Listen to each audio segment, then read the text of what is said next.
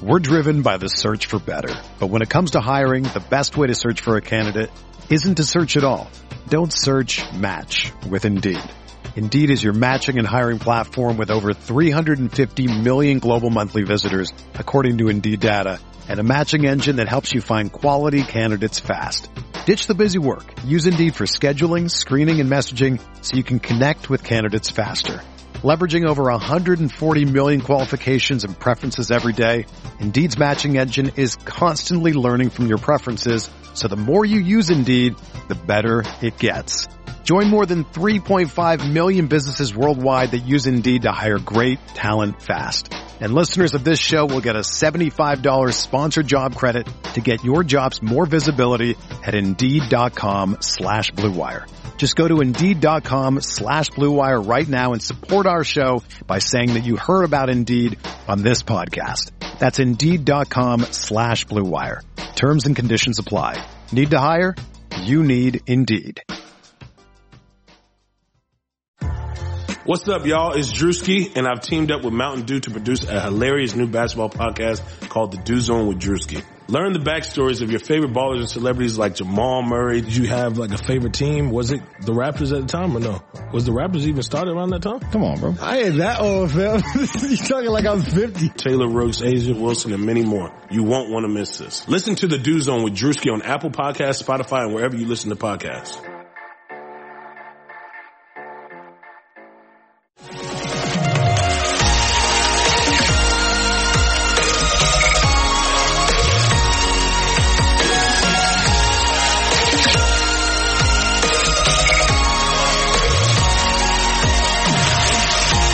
And away we go, episode 70 of the Al Galdi podcast. It is Tuesday, May 25th, 2021. Yes, we have reached the age of 70, and we are in the midst of the day after the silencing of the cicadas in our area. No doubt you have heard the cicadas lately. How could you not have heard the cicadas lately? They have been everywhere. The Brood X cicadas. They emerge every 17 years. We hadn't seen them since 2004, which interestingly, and I was thinking about this, was the year in which Phil Mickelson won his first major in golf.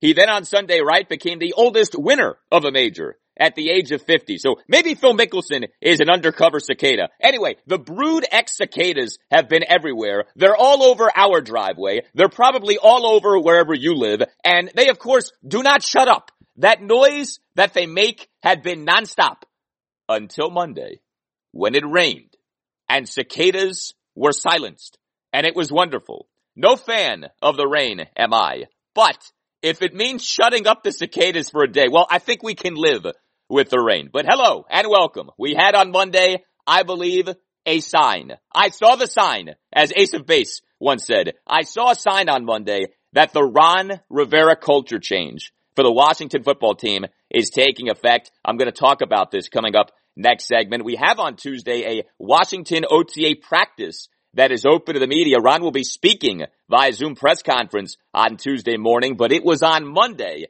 that something emerged that I believe is reason to believe that the culture change is taking effect. Also, on this installment of the Al Galdi podcast regarding the Washington football team, Julio Jones. There was a lot out there on Monday regarding Julio. Should Washington be in on Julio? Would Julio make sense for Washington? What, if anything, should Washington be willing to trade to the Atlanta Falcons for Julio? Why is Julio such a fun name to say? I don't know, and I'm not sure that I'll be able to answer that question, but I will answer those other questions in just a bit. Special guest on the show, John Press, founder of Japers Rink, which is a very prominent site about the Capitals, is the SB Nation site for the Caps. Now what?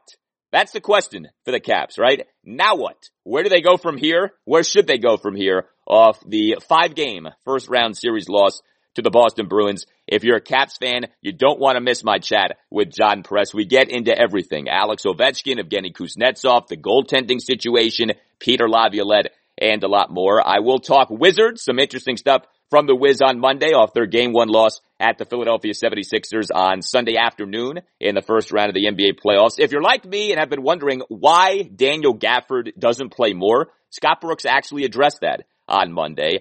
And I'll talk Orioles, another painful loss for them on Monday night. Look, they are tanking, so it's actually good that they're losing these games, but geez, this team is finding new and creative ways to lose these days. 45-minute rain delay at the Minnesota Twins on Monday night, then a monstrous 2-run home run by DJ Stewart for a 3-2 lead, and then the bullpen gives up 6 runs in the bottom of the 8th inning. You can tweet me at Al Galdi. You can email me, the Al Galdi podcast at yahoo.com. I do continue to get a lot of feedback from you guys about the Caps having been eliminated in the first round of the Stanley Cup playoffs for a 3rd consecutive season. Email from Jerry Moore. So foolish not to sign Trotz.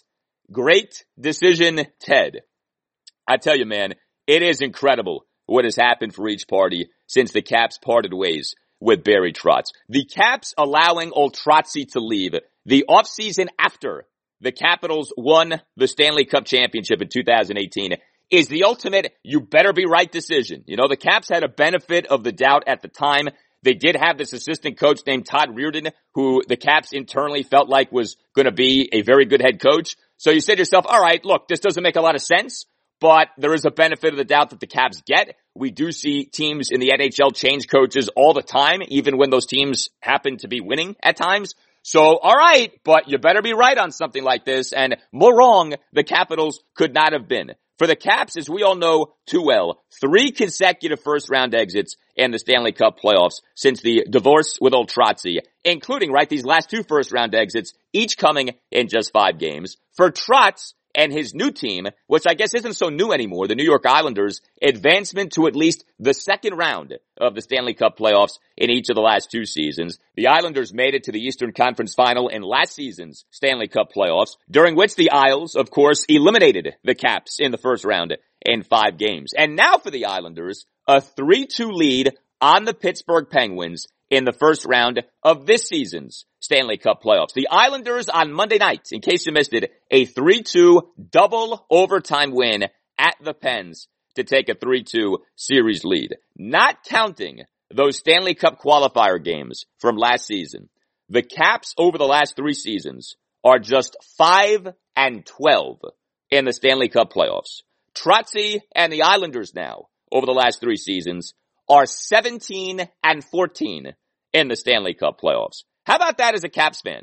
Caps over the last 3 years, 5-12 in the Stanley Cup playoffs. Again, not counting the Stanley Cup qualifier games from last season. Trotzy and the Isles now, over the last 3 seasons, 17-14 in the Stanley Cup playoffs without counting the Stanley Cup qualifier games. You look at that as a Caps fan, you hear that as a Caps fan, you digest that as a Caps fan. What do you think Ted Leonsis is thinking when he hears that? Because I can tell you what old Trotzy is thinking. He's doing the Kirk Cousins, how you like me now? How do you like me now? How do you like me now? Exactly. Thank you, Kirky. I have for you another rankings update for the Al Galdi podcast. A colossal surge in the latest rankings, up 24 spots. Yes, 24 spots to number 27 in the country in the latest rankings on Apple Podcasts in the U.S. football category. The rankings change constantly, but as I am taping this very early on Tuesday morning, that's where we're at. Up 24 spots to number 27 in the country. So thank you again for the continued support. Please, if you haven't already, subscribe to the podcast. Doing so costs you nothing and really helps out. Also, please give the podcast a 5-star rating.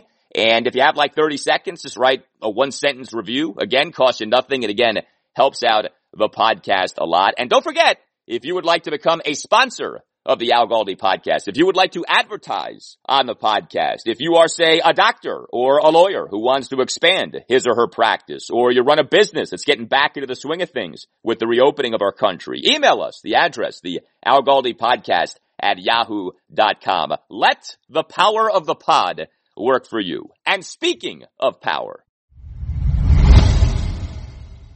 yes. So Washington football team head coach Ron Rivera, the head coach in the coach-centric approach, the godfather of the family, the mafia that is the WFT, Don Ron, will be speaking on Tuesday, 10:30 a.m. Zoom press conference as the OTA practice portion of Washington's offseason is getting going. You know by now how we roll on this podcast. When the Don speaks, we listen, so we'll have for you a lot on Wednesday's podcast regarding what Ron had to say. But speaking of Washington beginning the OTA practice portion of the team's offseason, something came up on Monday that to me was impossible to ignore. I tweeted about it. It has to do with the C word.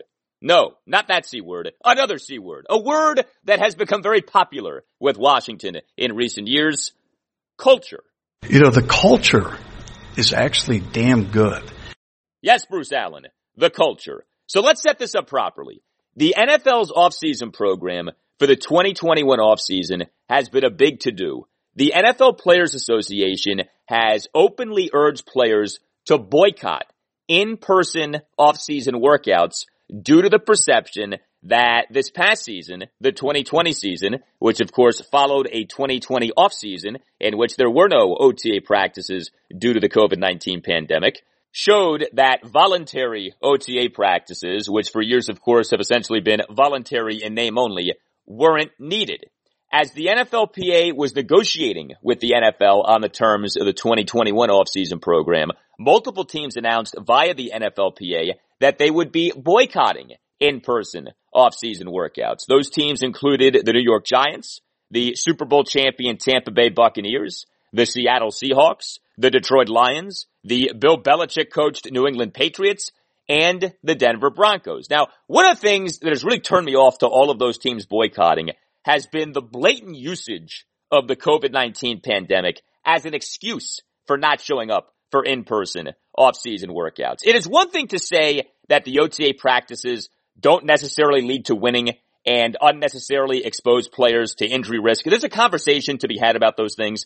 It's another thing, though, to make it sound like the NFL is endangering players in the midst of the COVID-19 pandemic. This, to me, is the kind of fear-mongering regarding the pandemic that has been ridiculous and yet has been perpetuated by way too many, especially in the media. Take a listen, though, to a portion of the NFLPA statement released on behalf of Giants players in April. Quote, "We stand in solidarity with players across our league who are making informed decisions with the help of our union, both in light of the ongoing COVID-19 pandemic and what the data shows about the benefits to our overall health and safety." End quote. Ah, yes, the playing of the COVID-19 card. That, to me, is shameful. That, to me, is unnecessary, irresponsible fear-mongering for several reasons. Number one, the NFL successfully conducted a 2020 season during one of the peaks of the COVID-19 pandemic. Not a single NFL game was canceled. Not a single NFL player got seriously ill, as far as we know. There has been zero evidence of on-field transmission of COVID-19 in NFL games or practices. Number two, so successful was the NFL in its conducting of the 2020 season during the COVID-19 pandemic that the CDC, yes, the CDC, the Centers for Disease Control and Prevention, published a scientific paper jointly authored with medical experts from the NFL and NFL Players Association detailing the efforts to complete the NFL's 2020 regular season and postseason without, once again, any canceled games due to COVID-19. And then number three, we are, of course, coming out of the pandemic and, in fact, have been for weeks now. So this notion of back in April of, I don't know, pandemic's going on, gotta be careful with this thing. Like, yeah, sure, you have to be careful. But the United States, as of last month, as of April, was administering COVID-19 vaccines to millions of people per day, to say nothing of where the country is now and will be in June. The pandemic is in its dying days and hopefully is never heard from again. We'll see what happens with these variants, with the potential for booster shots for the vaccines, etc. But we're coming out of this thing, if we're not out of this thing essentially already. All right, back to the topic at hand. Back to the lecture at hand, as the great Snoop Dogg said years ago. The NFL on May 6th announced its off-season program for this off-season. The program was not agreed to by the NFLPA, but the league was allowed to unilaterally implement the program as permitted by the collective bargaining agreement. This is another thing that cracks me up with the NFLPA. So the latest CBA came to be last offseason, right? It is for 2020 through 2030, was approved by the owners in February 2020, was ratified by the players in March 2020. And remember how the player ratification of the CBA came to be. The approval was narrow. It was done by a vote, and the players approved it by a vote of 1,019 for, 959 against. And this is the best part, about 500 players didn't even vote. That's why, to me, the NFLPA, when it whines and complains, and some of the gripes are valid, I'm not here to tell you that they're not, but like the NFLPA barks loudly, talks a big game, and then never backs it up with any action. The NFLPA gets walloped every time there's another round of CBA negotiations. And then when it comes time to do something as simple as vote on a CBA, 500 members of the NFLPA, 500 players, don't even take the time to vote. That's why it's very hard for me to sit here and be like, yeah, let me listen to all your concerns. 500 of your people couldn't even be bothered to vote on the latest CBA. Anyway, phase 3 of the NFL's voluntary 9-week offseason program in the 2021 offseason began on Monday.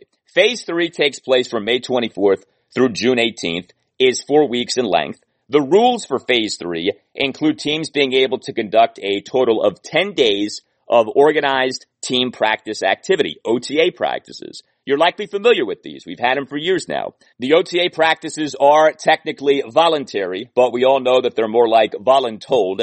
No live contact is permitted at OTA practices, but 7-on-7, 9-on-7, and 11-on-11 drills are permitted. Additionally, teams are allowed, as has been the case for years, to conduct one mandatory minicamp during Phase 3. And so all of this brings us to our team, the Washington football team. Washington on Monday reportedly had more than 80 players show up at the team's facility in Ashburn, Virginia, for the start of Phase 3 of Washington's 2021 off-season program. Yes, you heard that right. More than 80 players. So let's think about this. In an off-season in which a number of teams via the NFLPA have openly announced boycotting in-person off-season workouts, Washington players not only have not done that, they have showed up for the start of the OTA practice portion of the off-season program, what is technically voluntary, in a major way. Again, more than 80 players showing up on Monday per reports. This is validation of Ron Rivera's culture change having been implemented. And yes, it remains too early to tell if the culture change is working, i.e. translating into more wins. We have to see more than one season. But for me, it is impossible to look at all of this and not appreciate it, and also not think about something that went down with Washington just a few years ago. It happened late in Washington's 2018 season. Jay Gruden, after practice on December 6th, 2018, revealed something that drove me nuts. He revealed that there had been some griping and complaining by some Washington players over the previous 2 days about practice being too long and or hard. Quote, I think our guys this time of year, you can imagine that when you have 63 guys out here practicing, there can be some griping and moaning going on here. We had pads on today for the first part of practice. We had to check out our new linemen, and people weren't happy about that. Yesterday, practice, they weren't happy. They just played on Monday night, but there's a lot of things we have to get done from an offensive standpoint. End quote. I remember when Jay said this, and I went crazy. I will never forget this reveal from Jay. I cannot tell you how much I hated this reveal from Jay. What Jay revealed made his players look so weak and so soft that they were complaining about practice. And I'm not trying to be Captain Tough Guy here, but come on. Washington was in the midst of a playoff push. As much as it may have felt like the team wasn't, the team was at the time. Washington had lost 4 of the team's last 5 games. Washington was getting set to start a guy at quarterback in Mark Sanchez who hadn't started an NFL regular season game since November 26, 2015, and who had just signed with the team on November 19th, 2018. Also, Washington had just signed a new number 2 quarterback, and Josh Johnson the previous day. Remember, this was a season in which Alex Smith broke his leg, then Colt McCoy broke his leg. So you were down to Mark Sanchez and Josh Johnson. Washington also was getting set to start third-string guys at both guard spots. I don't know. Sounds to me like maybe some extra practice was needed, and yet these players were whining and complaining like a bunch of softies, like a bunch of sissies, like a bunch of pansies. You know, one of my favorite scenes from the movie The Godfather. You can act like a man! What's the matter with you? Exactly. That's what was needed in that moment. Someone like the Godfather, like the Don, to slap some toughness into these guys. But there was more to this reveal by Jay than just that the players had been complaining. It's that they felt comfortable complaining to Jay. Think about that. Do you think that Patriots players late in the 2018 season were openly complaining to Bill Belichick about practices being too long and or being too hard? What did it say about how players felt about Jay that they had no problem voicing these complaints late in a season in which the team was in playoff contention?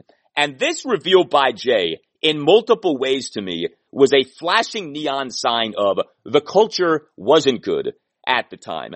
And oh, by the way, what ended up happening in Washington's next game? That game that Washington was preparing for with these practices that were supposedly too long and too hard.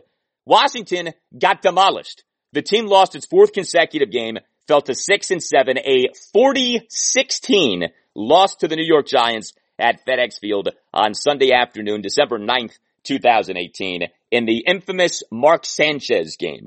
The result of the game perfectly reflected the preparation for the game. Look, I'm not here to say that all of Washington's culture problems are to be considered fixed due to more than 80 players showing up for the start of Phase 3 of Washington's 2021 offseason program. But that's not nothing in the midst of an offseason in which, again, the NFLPA has been openly advocating for players to boycott in-person offseason workouts.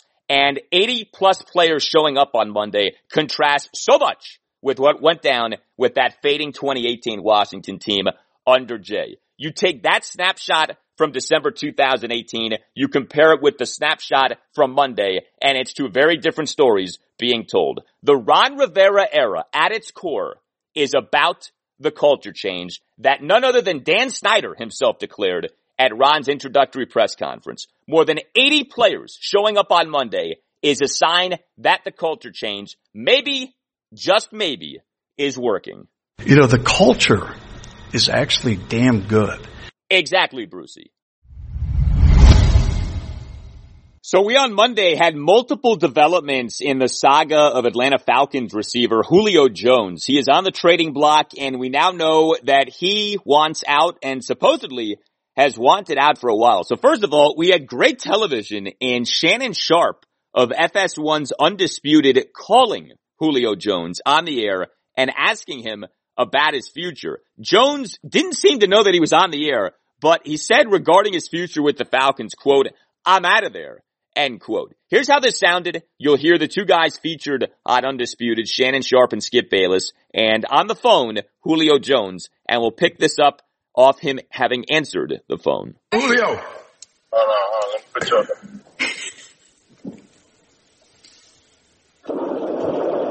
Can you hear me? I got you. This is your favorite uncle. What's going on, bro? Man, nothing much. About to go meet up with my brother. What's happening with you? Man, look. You want to go to the Cowboys, Julio? Or you want to stay in Atlanta? Oh, man, nah, I'm out of there, man. You out of there? He's out of there. Are you going to... Ideally, where would you like to go? Right now, I want to win. Okay. Yeah. Well, don't go to Dallas. If you go, you ain't winning in Dallas, Julio. Man, listen, come on, man. You already know I know. Okay. All right, so on and on it goes, and like I said, I don't think that Julio Jones knew that he was on the air when he was saying those things, and that's a big no-no. But anyway, we got what we got. Julio Jones, quote, "I'm out of there," end quote. So he feels like he's about to be dealt. He certainly feels like his time with the Atlanta Falcons is coming to an end. Now, later in the day on Monday, NFL insider Albert Breer of SI.com and the MMQB tweeted that per sources, Jones, through his agent, approached the Falcons about them trading him back in March. So Jones, at least per the reporting of Breer, has wanted out from Atlanta for a while. We also on Monday regarding Julio Jones got a sense of what the asking price from the Falcons is. ESPN NFL insider Adam Schefter on Monday tweeted that teams that have inquired with the Falcons about trading for Jones have been told that the price is a first-round pick. Schefter also added that others around the league do not believe that the Falcons will ultimately get a first-round pick for Jones. And Schefter tweeted that the Falcons prefer not to trade Jones to an NFC team. Also, Breer, in a column that came out on Monday for SI.com, suggested that the trade compensation for Jones could be a second-round pick. The Falcons potentially trading Julio Jones really got going about a month ago, April 26, just 3 days before the start of the 2021 NFL Draft, when NFL insider Ian Rappaport of NFL Network and NFL.com reported that the Falcons had been receiving trade calls on Jones. We really hadn't heard that much in recent weeks, and then we got what we got on Monday, an avalanche of developments in the Julio Jones saga. So, of course, we look at everything on this podcast when it comes to the NFL through a Washington football team prism. When it comes to should Washington be in on Julio Jones, I would say the following. The Washington football team should be in on Julio Jones if and only if each of the following standards is met. Okay? I am going to set up very strict and specific parameters for Washington potentially trading for Julio Jones.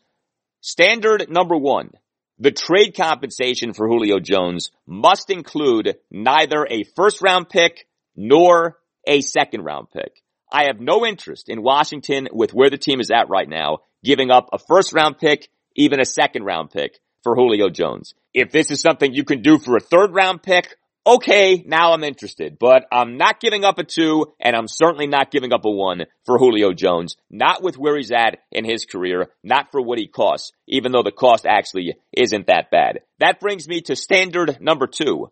I'm only interested in Washington trading for Julio Jones if Washington is very comfortable with Julio Jones contractually. This includes reasonable confidence that Jones isn't gonna pitch a fit over his contract, demand an extension, demand more guaranteed money, etc. And that Washington is good with what is owed to Jones. So Julio Jones has 3 seasons left on his contract, actually has very reasonable base salaries moving forward. This upcoming season, 2021, $15.3 million.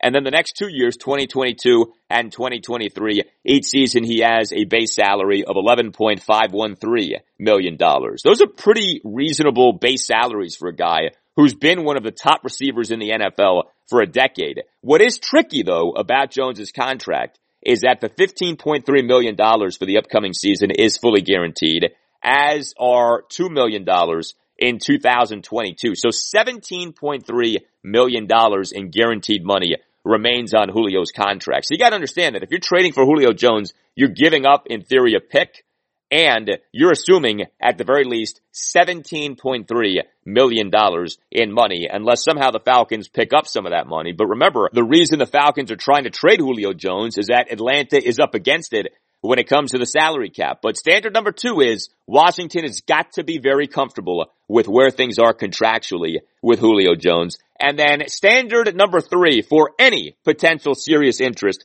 for our Washington football team in trading for Julio Jones is Washington must be comfortable with Julio Jones medically. So the 2021 season is going to be Jones's age 32 season. He, in the 2020 season, played in just 9 games for the Falcons due to a lingering hamstring injury. That's a big red flag in terms of a receiver already in his 30s, a lot of mileage on the body, and now he had to deal with a lingering hamstring injury in his most recent season. But in fairness to Jones, he over the previous 6 seasons, 2014 through 2019, played in 92 of a possible 96 regular season games. So he's actually been quite durable, but he wasn't durable last season. Like I said, older, lots of mileage. You better be sure, or at least be reasonably sure, that the body isn't falling apart here. So if you can't check each of these 3 boxes, A, the trade compensation for Jones includes neither a first-round pick nor a second-round pick. B, Washington is very comfortable with Julio Jones contractually. And C, Washington is very comfortable with Julio Jones medically. Then no thank you. I'm not interested in Washington trading for Julio Jones. The only reason I'm even setting up these standards is that Julio Jones can still play. Jones, over a 6-season stretch, 2014 through 2019, never had fewer than 1,000 1,394 receiving yards in a season. Think about that. His worst season in terms of receiving yards over a 6-season stretch was 1,394 yards. Another way of looking at that is like this. The single season record for receiving yards in Washington franchise history is Santana Moss's 1,483 yards in 2005.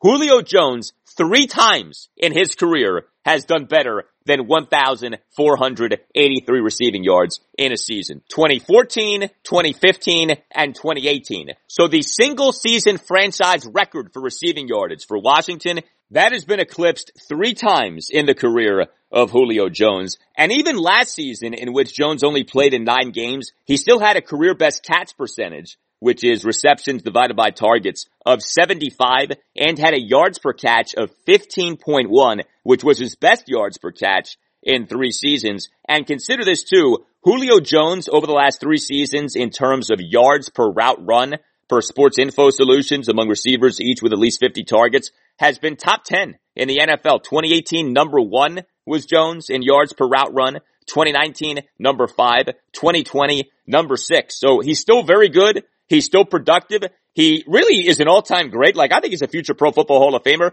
So heck yeah, I would be interested in Julio Jones from a Washington football team perspective, but I'm setting up very strict standards by which I would agree to a trade. Otherwise, no thank you. You know, he's Julio Jones. Washington would be foolish not to at least kick the tires. But if I'm Ron Rivera, I'm not overextending myself for Julio Jones. 1, the trade compensation for Jones must include neither a first nor a second round pick. 2, Washington has to be very We're driven by the search for better. But when it comes to hiring, the best way to search for a candidate isn't to search at all. Don't search, match with Indeed.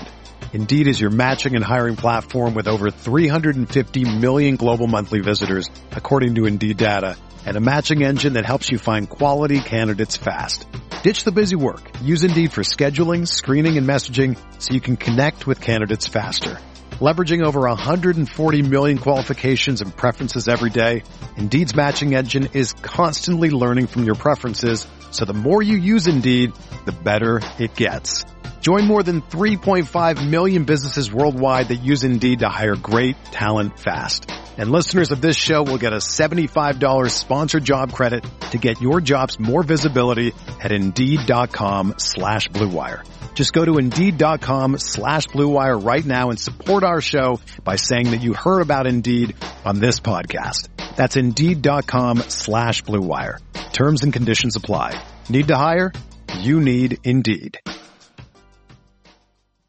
Comfortable with Jones contractually. 3, Washington has to be very comfortable with Jones medically. Otherwise, we ride with some version of what we already have at receiver. Terry McLaurin, Curtis Samuel, Adam Humphries, Cam Sims, De'Ami Brown, Kelvin Harmon, Steven Sims, Antonio Gandy Golden. You get the idea. The cupboard for Washington at receiver is not bare. Julio Jones for Washington would be an upgrade. He would be, though, a luxury, not a necessity. All right, guys, look, no one's perfect. Even the best baseball players strike out with the bases loaded. The best golfers sometimes 3-putt with the tournament on the line. So if you feel like you come up short in the bedroom sometimes, it's perfectly okay. But if it's bothering you, there are options. Go to GetRoman.com/Al Galdi now. With Roman, you can get a free online evaluation and ongoing care for ED, all from the comfort and privacy of your home. A U.S. licensed healthcare professional will work with you to find the best treatment plan. If medication is appropriate, it ships to you free with 2-day shipping. The whole process is straightforward and discreet. Getting started is simple. Just go to GetRoman.com/Al Galdi and complete an online visit. Take care of your ED without leaving home. Complete an online visit today to connect with a doctor and take care of it. Go to GetRoman.com/Al Galdi now to get $15 off your first month. Look, there's a straightforward way to take care of your ED. GetRoman.com/Al Galdi. Get started now to save $15 on your first month of treatment.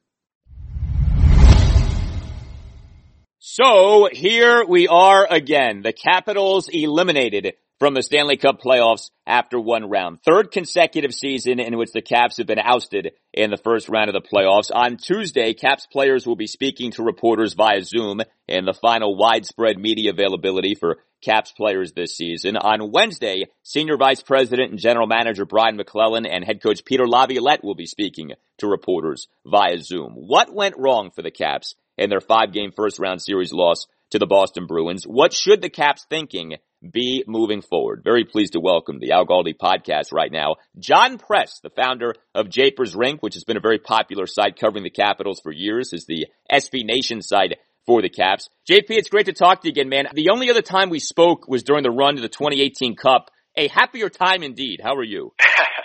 Yeah, that was a happier time. Maybe we should have gotten together a little earlier and get that juju going in the right direction. But I'm good.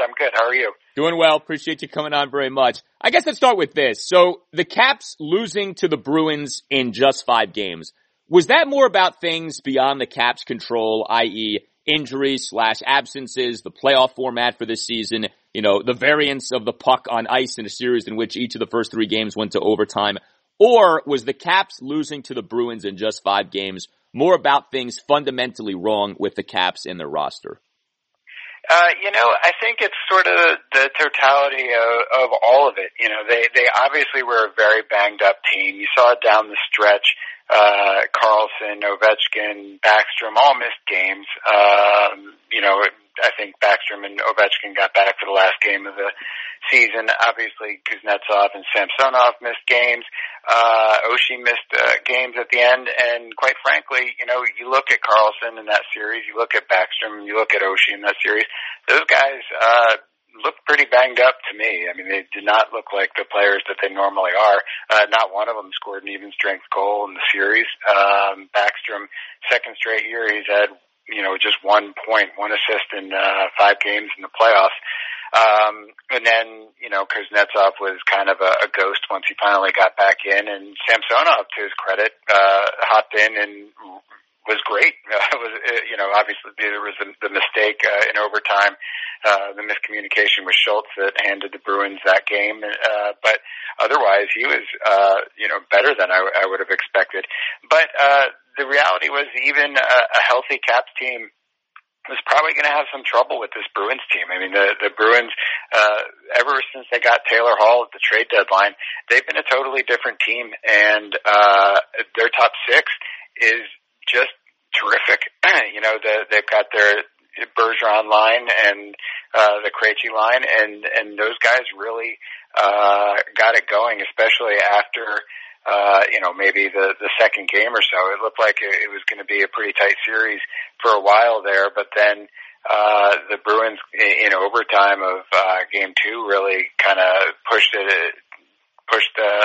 things in their favor, tilted the ice their way, and it never really was close in the underlying numbers after that. But Samsonov really gave the Caps a chance throughout the series, and as did Anderson. What's crazy is that as one-sided as a lot of the numbers from this series are, the first 3 games of the series, Caps had leads in the second half of the game and just couldn't close them out. So, they could have been up 3-0 conceivably, up 2-1. Instead they were down 1-2, and then kind of got blown out of the building in game 4. Even though that game was close too. So, it's hockey, right? It's you can be the much better team and lose. You can be the inferior team and win. And unfortunately for the Caps in this series, I think they were the inferior team and they lost. So to you, what should be the approach moving forward? Are major changes needed, or should the Caps just stay the course because, like you just outlined, you know what, a few things are different and the Caps are maybe leading the series, maybe the Caps have already won the series? Yeah, it's hard because on one hand they were a good team at times during this regular season. With a couple weeks left in the season, they sure looked like they had it all together, and they were headed towards another division title. And if they had gotten that in the Islanders in the first round, I think things would have been a little different. I think they matched up much better against the Islanders. They would have matched up better against the Penguins, frankly, than the Bruins. It was just a really tough draw for them, and it was the injuries catching up to them. But these are also things that, as this core ages, you have Backstrom at 34 and Ovechkin at 35 already, 36, I guess, by the time next season starts, assuming they sign him, of course. And you've got Kuznetsov coming up on 30, TJ Oshie's 34. These guys, it's not like, we can expect them to get healthier and more durable over time. And it's basically at least a third straight year where they're kind of on the wrong trajectory to me. I mean, obviously they won the cup. That cup team wasn't as good as the team the year before or the year before that. Thank God they won it. And I'm not ready to give it back or anything because they weren't the best team that they put on the ice. But, after that, you come back next season and they win the division and they lose to Carolina in 7. Then they come back and they win the division and lose to the Islanders in 5. Now they come back second in the division out in 5. So, that trajectory is not really something that you're really happy to see. But the question is, what can they do, right? Because they've got this core. They've got Backstrom, Kuznetsov, Oshie, Karlsson locked up for the next 4 years. You're going to sign Ovechkin, presumably, for something in the neighborhood of 4 or 5 years or whatever it is. And that's going to be like half of your cap in those handful of guys. So, maybe you lose a Kuznetsov or an Oshie to expansion, if that's what you're thinking. Or maybe you try to move one of those guys, or maybe even Karlsson or something. But, the flexibility just isn't necessarily there in this roster because of the high-end guys and how much they've committed to them. So, I guess good news, if you like this team and thought they were just unlucky, you might have another bite at the apple with the same crew. But, I think that Brian McClellan probably is going to try to be a little more creative than that in the off season. So we'll see what happens. Talking Capitals with John Press, founder of Japers Rink. So you mentioned Evgeny Kuznetsov. What do you think should be done about Kuznetsov? He is obviously so gifted. He was so good in that run of the 2018 Cup, but he drives you nuts. You have the multiple COVID-19 absences this season. You, of course, previously have had a cocaine controversy. He's been benched in the past. We know he's disappeared at times. What do you think the right approach should be? I know some people have talked about leave him exposed in the expansion draft. I don't know, man. To me, it's like he's too talented to just let him walk away like that. But at the same time, he does drive you nuts as a Caps fan. What do you think the organizational approach to Kuznetsov should be? Yeah, I mean, he does have the talent. I wouldn't expose him in expansion, I don't think. If you're fed up with him, then, sell him off for 60 cents on the dollar or whatever you have to do at this point. If you are sure that this guy is not part of the solution but is part of the problem, get something for him, because guys of his talent, somebody will take a chance on that. And if you move him, you better have something ready for that second center position that the Caps forever. I mean, you and I know that was forever the problem until Kuznetsov arrived, trying to figure out who's going to be the second line center.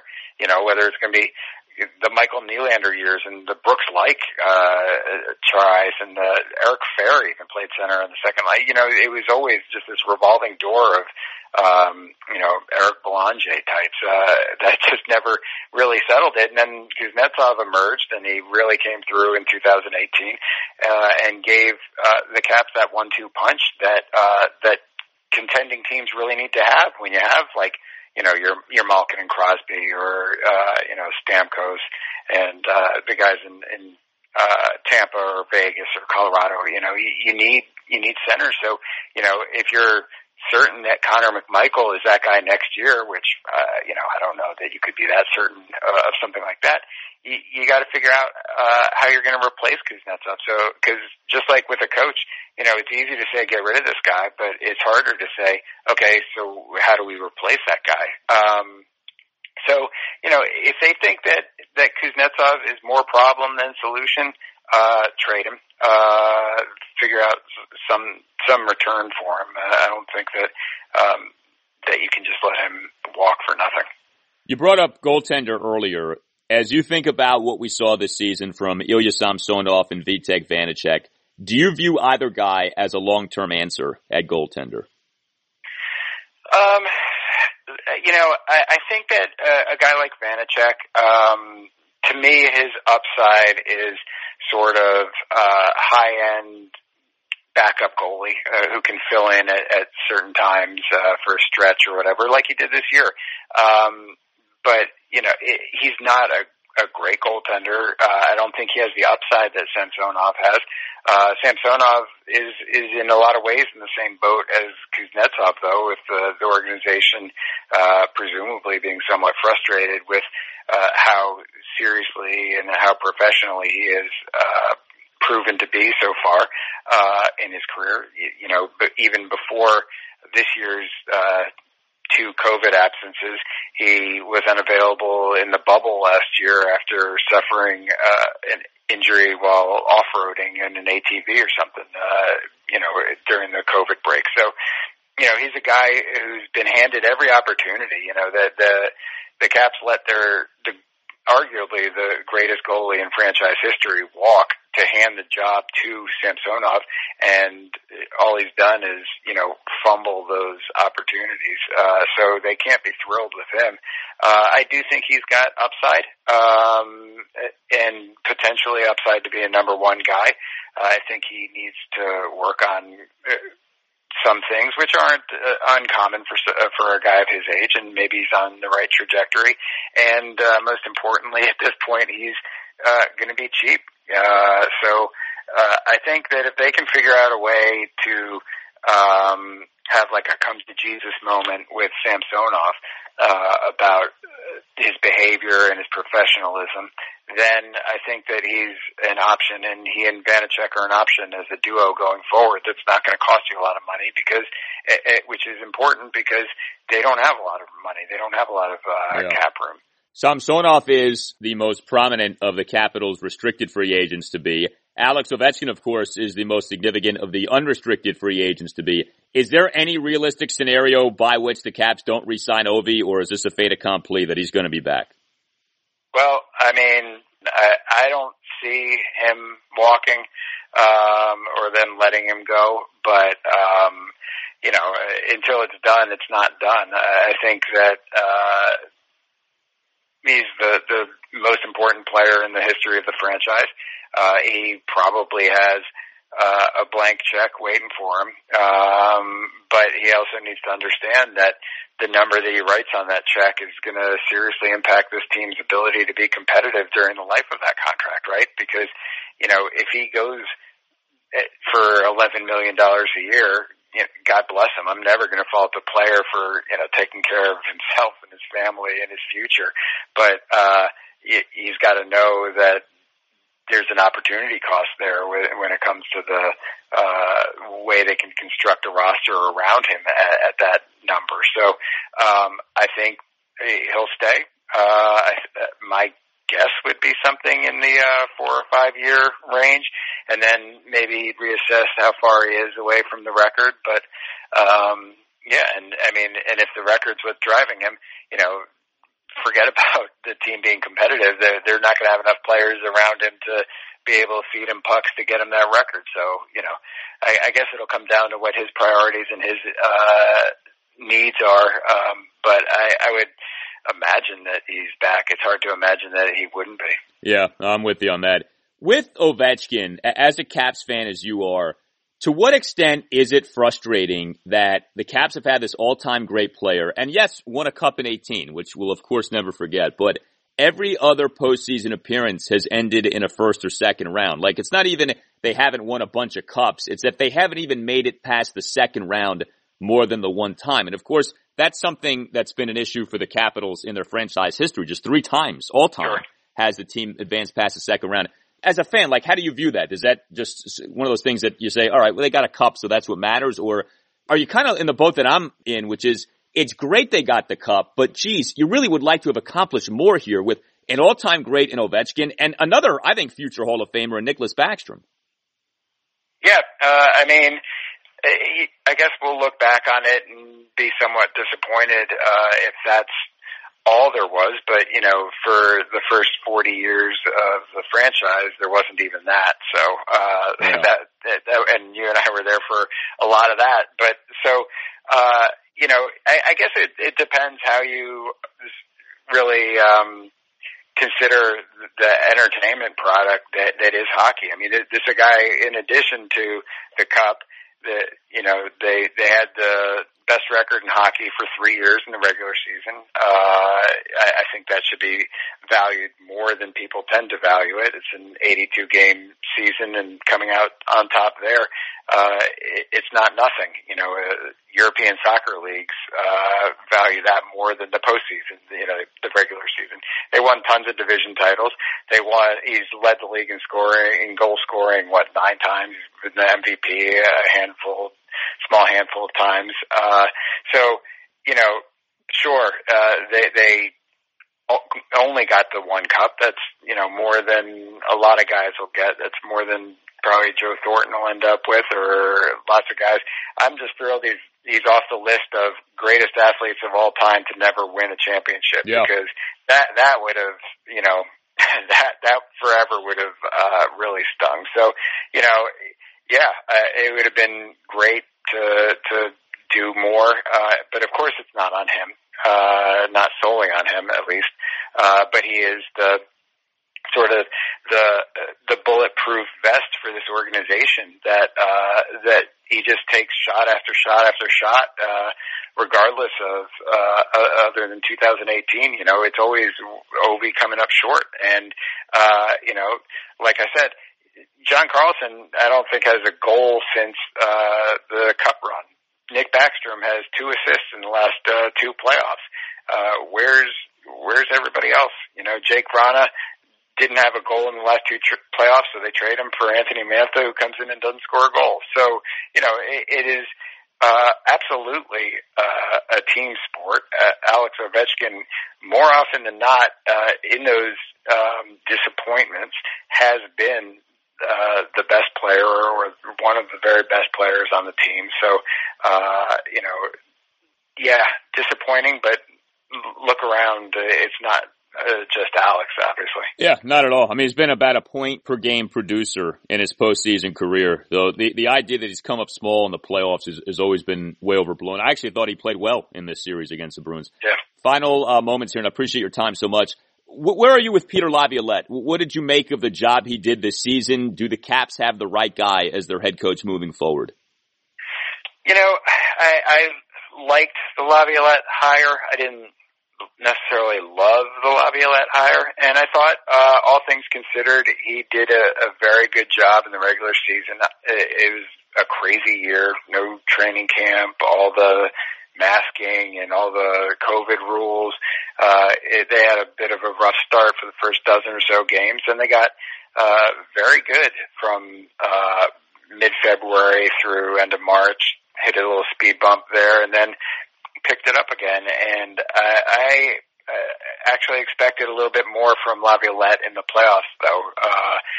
One of the big concerns with Todd Reardon was his ability to coach in the playoffs, which just wasn't impressive.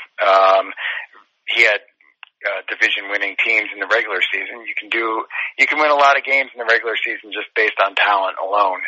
But come playoff time, it really comes down to coaching and adjustments. And when you go through a series with Boston like this, where the first couple games you're right there, and then after that, your special teams, penalty kill and power play, both go in the toilet, and you suddenly can't break pucks out of your own zone or enter the opposing zone under control for scoring chances. All of that really speaks to coaching to an extent. So I'd be lying if I said I wasn't disappointed with what I saw there, but again, this is a weird year, guy getting used to his team, maybe a more normal off season, everything. We can start evaluating him a little bit more. Whether he is or isn't the guy, he's the guy for now. So let's hope he is. And I guess we'll maybe be talking about it again in a year, whether they need to make a change there or something. Well, I hope if we do, then they're in the midst of another cup run the next time we chat. Yeah. I appreciate you coming on so much, man. All the best. Continued success with Japers Rink. Yeah, thanks, man.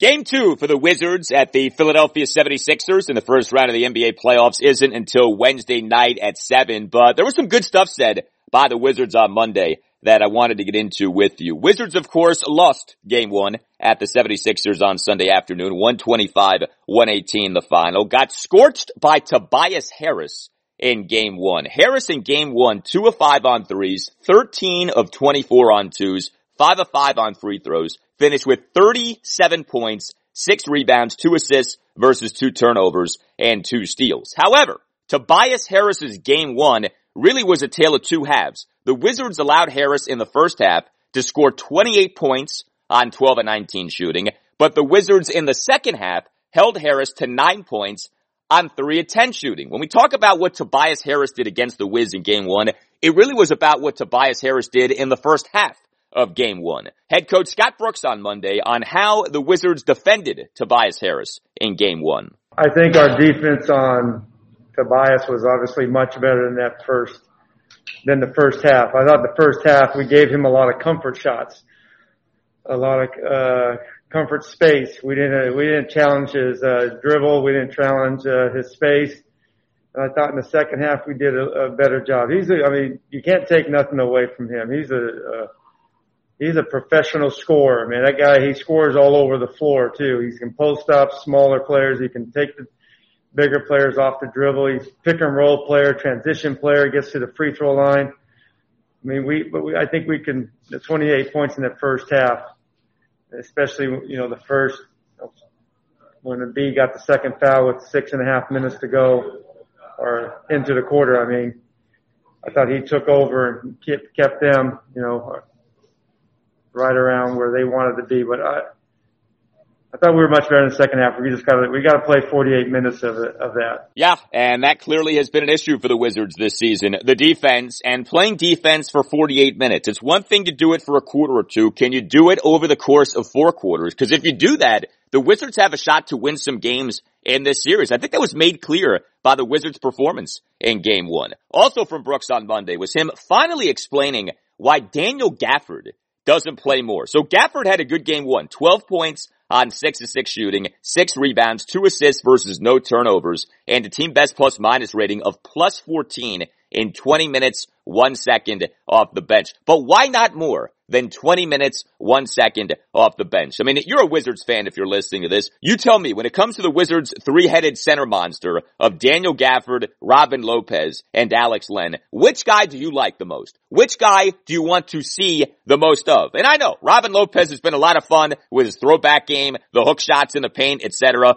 But Daniel Gafford offers a package of length and athleticism, the likes of which the Wizards really don't have much of. He's an exciting player. He's a young rising player. We want to see more of Daniel Gafford. Why haven't we seen more of Daniel Gafford? Why just 20 minutes, 1 second of playing time in Game 1? Why did Gafford in the regular season average just 17.8 minutes per game for the Wizards? Here was Brooks on Monday.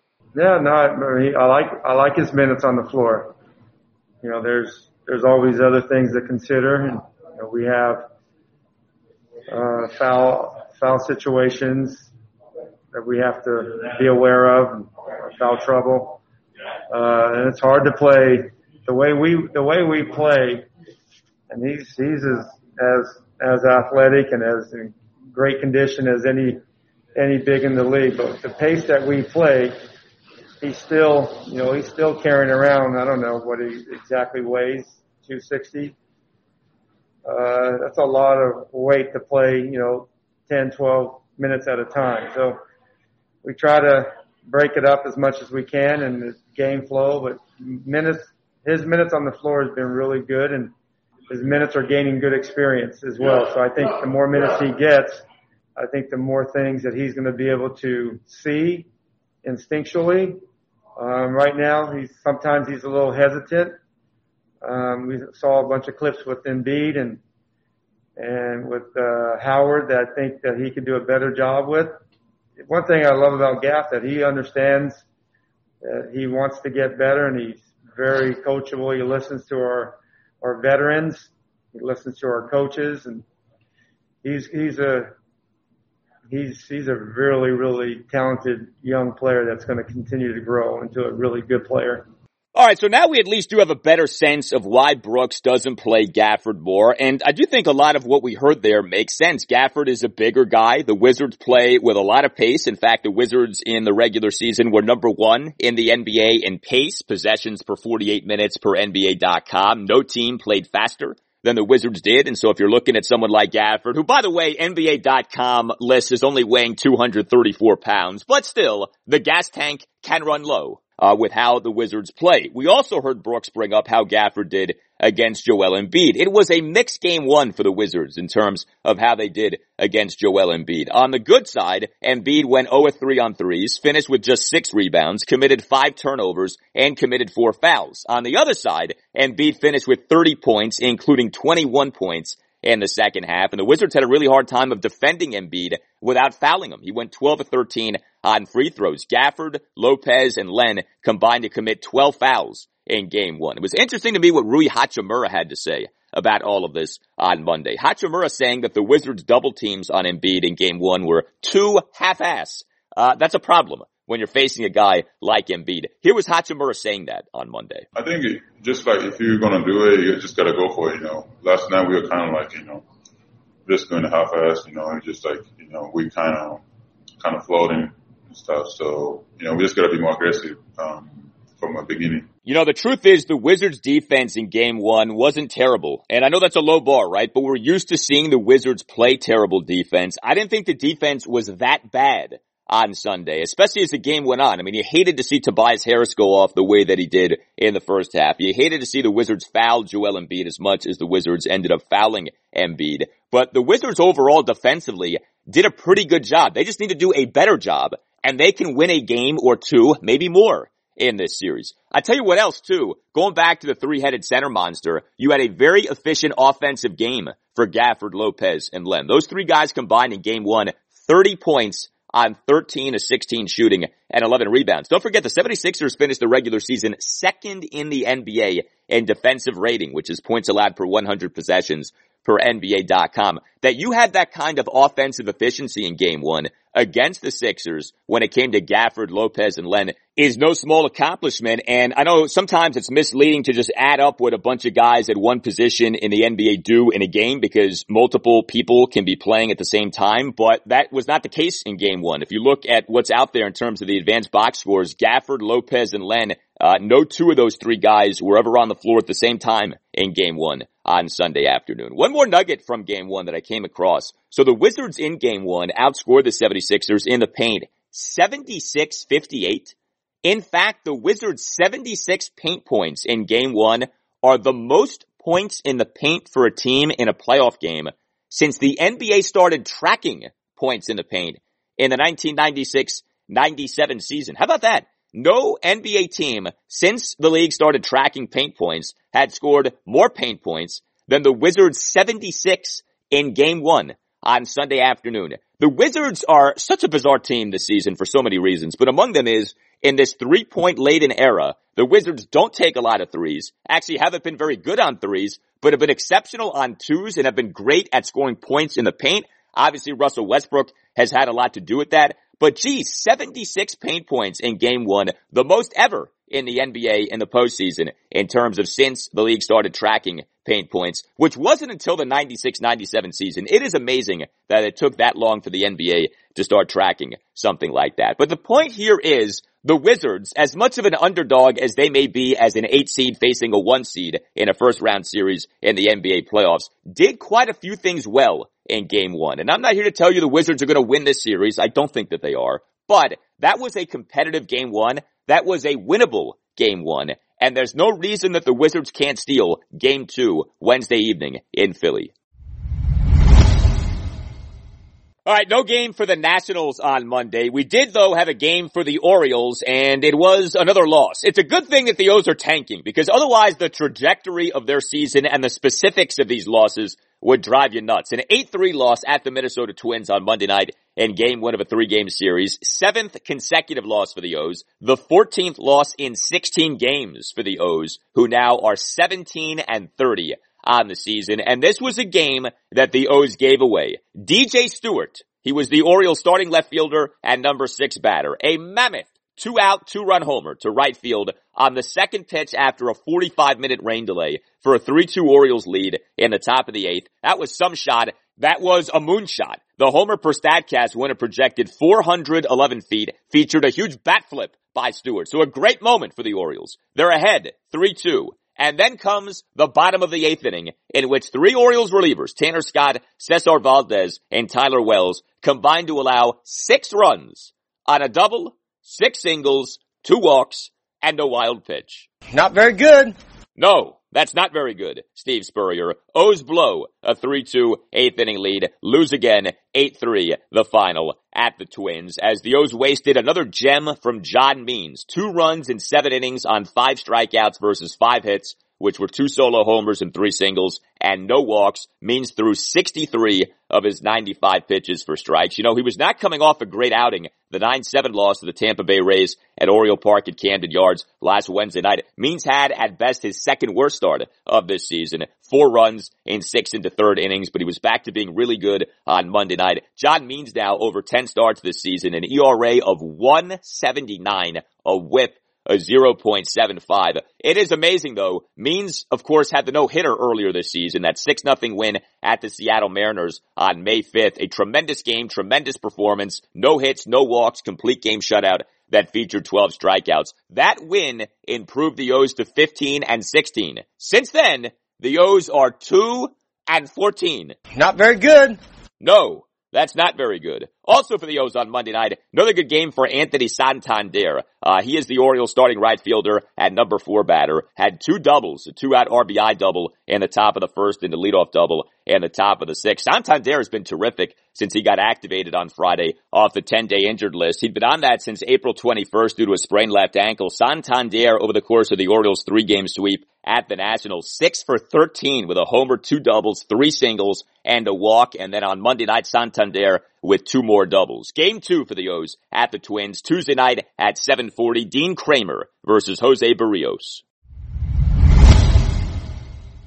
All right, that will do it for you and me for now. Keep the feedback coming. You can tweet me at Al Galdi. You can email me, the Al Galdi podcast at yahoo.com. On Wednesday's installment of the podcast, Ron Speaks. I'll discuss and dissect what Ron Rivera said at his Tuesday morning Zoom press conference with the Washington football team beginning the OTA practice portion of the team's offseason. Again, a reported 80-plus players showing up on Monday. Also, a preview Wizards 76ers Game 2, which will take place in Philadelphia on Wednesday night at 7. Obviously, any realistic hope of the Wizards winning this series goes out the window if the Wiz lose Game 2. To whatever extent there exists realistic hope of the Wizards beating the Sixers in the first round of the NBA playoffs. But Game 2 is essentially a must-win for the Wiz. I'll talk Nationals on Wednesday's show. As Tuesday is Thursday. Game 1 of a 3-game series against the Cincinnati Reds at Nationals Park is on Tuesday night. Max Scherzer is starting, and we'll see if the Orioles can actually win a game with their Game 2 at the Minnesota Twins on Tuesday night. Have a great rest of your Tuesday. I'll talk to you on Wednesday. You know, the culture is actually damn good. Sick of being upsold at gyms? My guy, you're currently a base member? For $90 more, I can upgrade you to our Shred membership. For $130 more, you'll be a Swole member. And for just $300 more, you'll reach Sweat Platinum. At Planet Fitness, you'll get energy without the upsell. Never pushy, always free fitness training and equipment for every workout. It's fitness that fits your budget. Join Planet Fitness for just $1 down and $10 a month. Cancel anytime. Deal ends Friday, May 10th. See Home Club for details.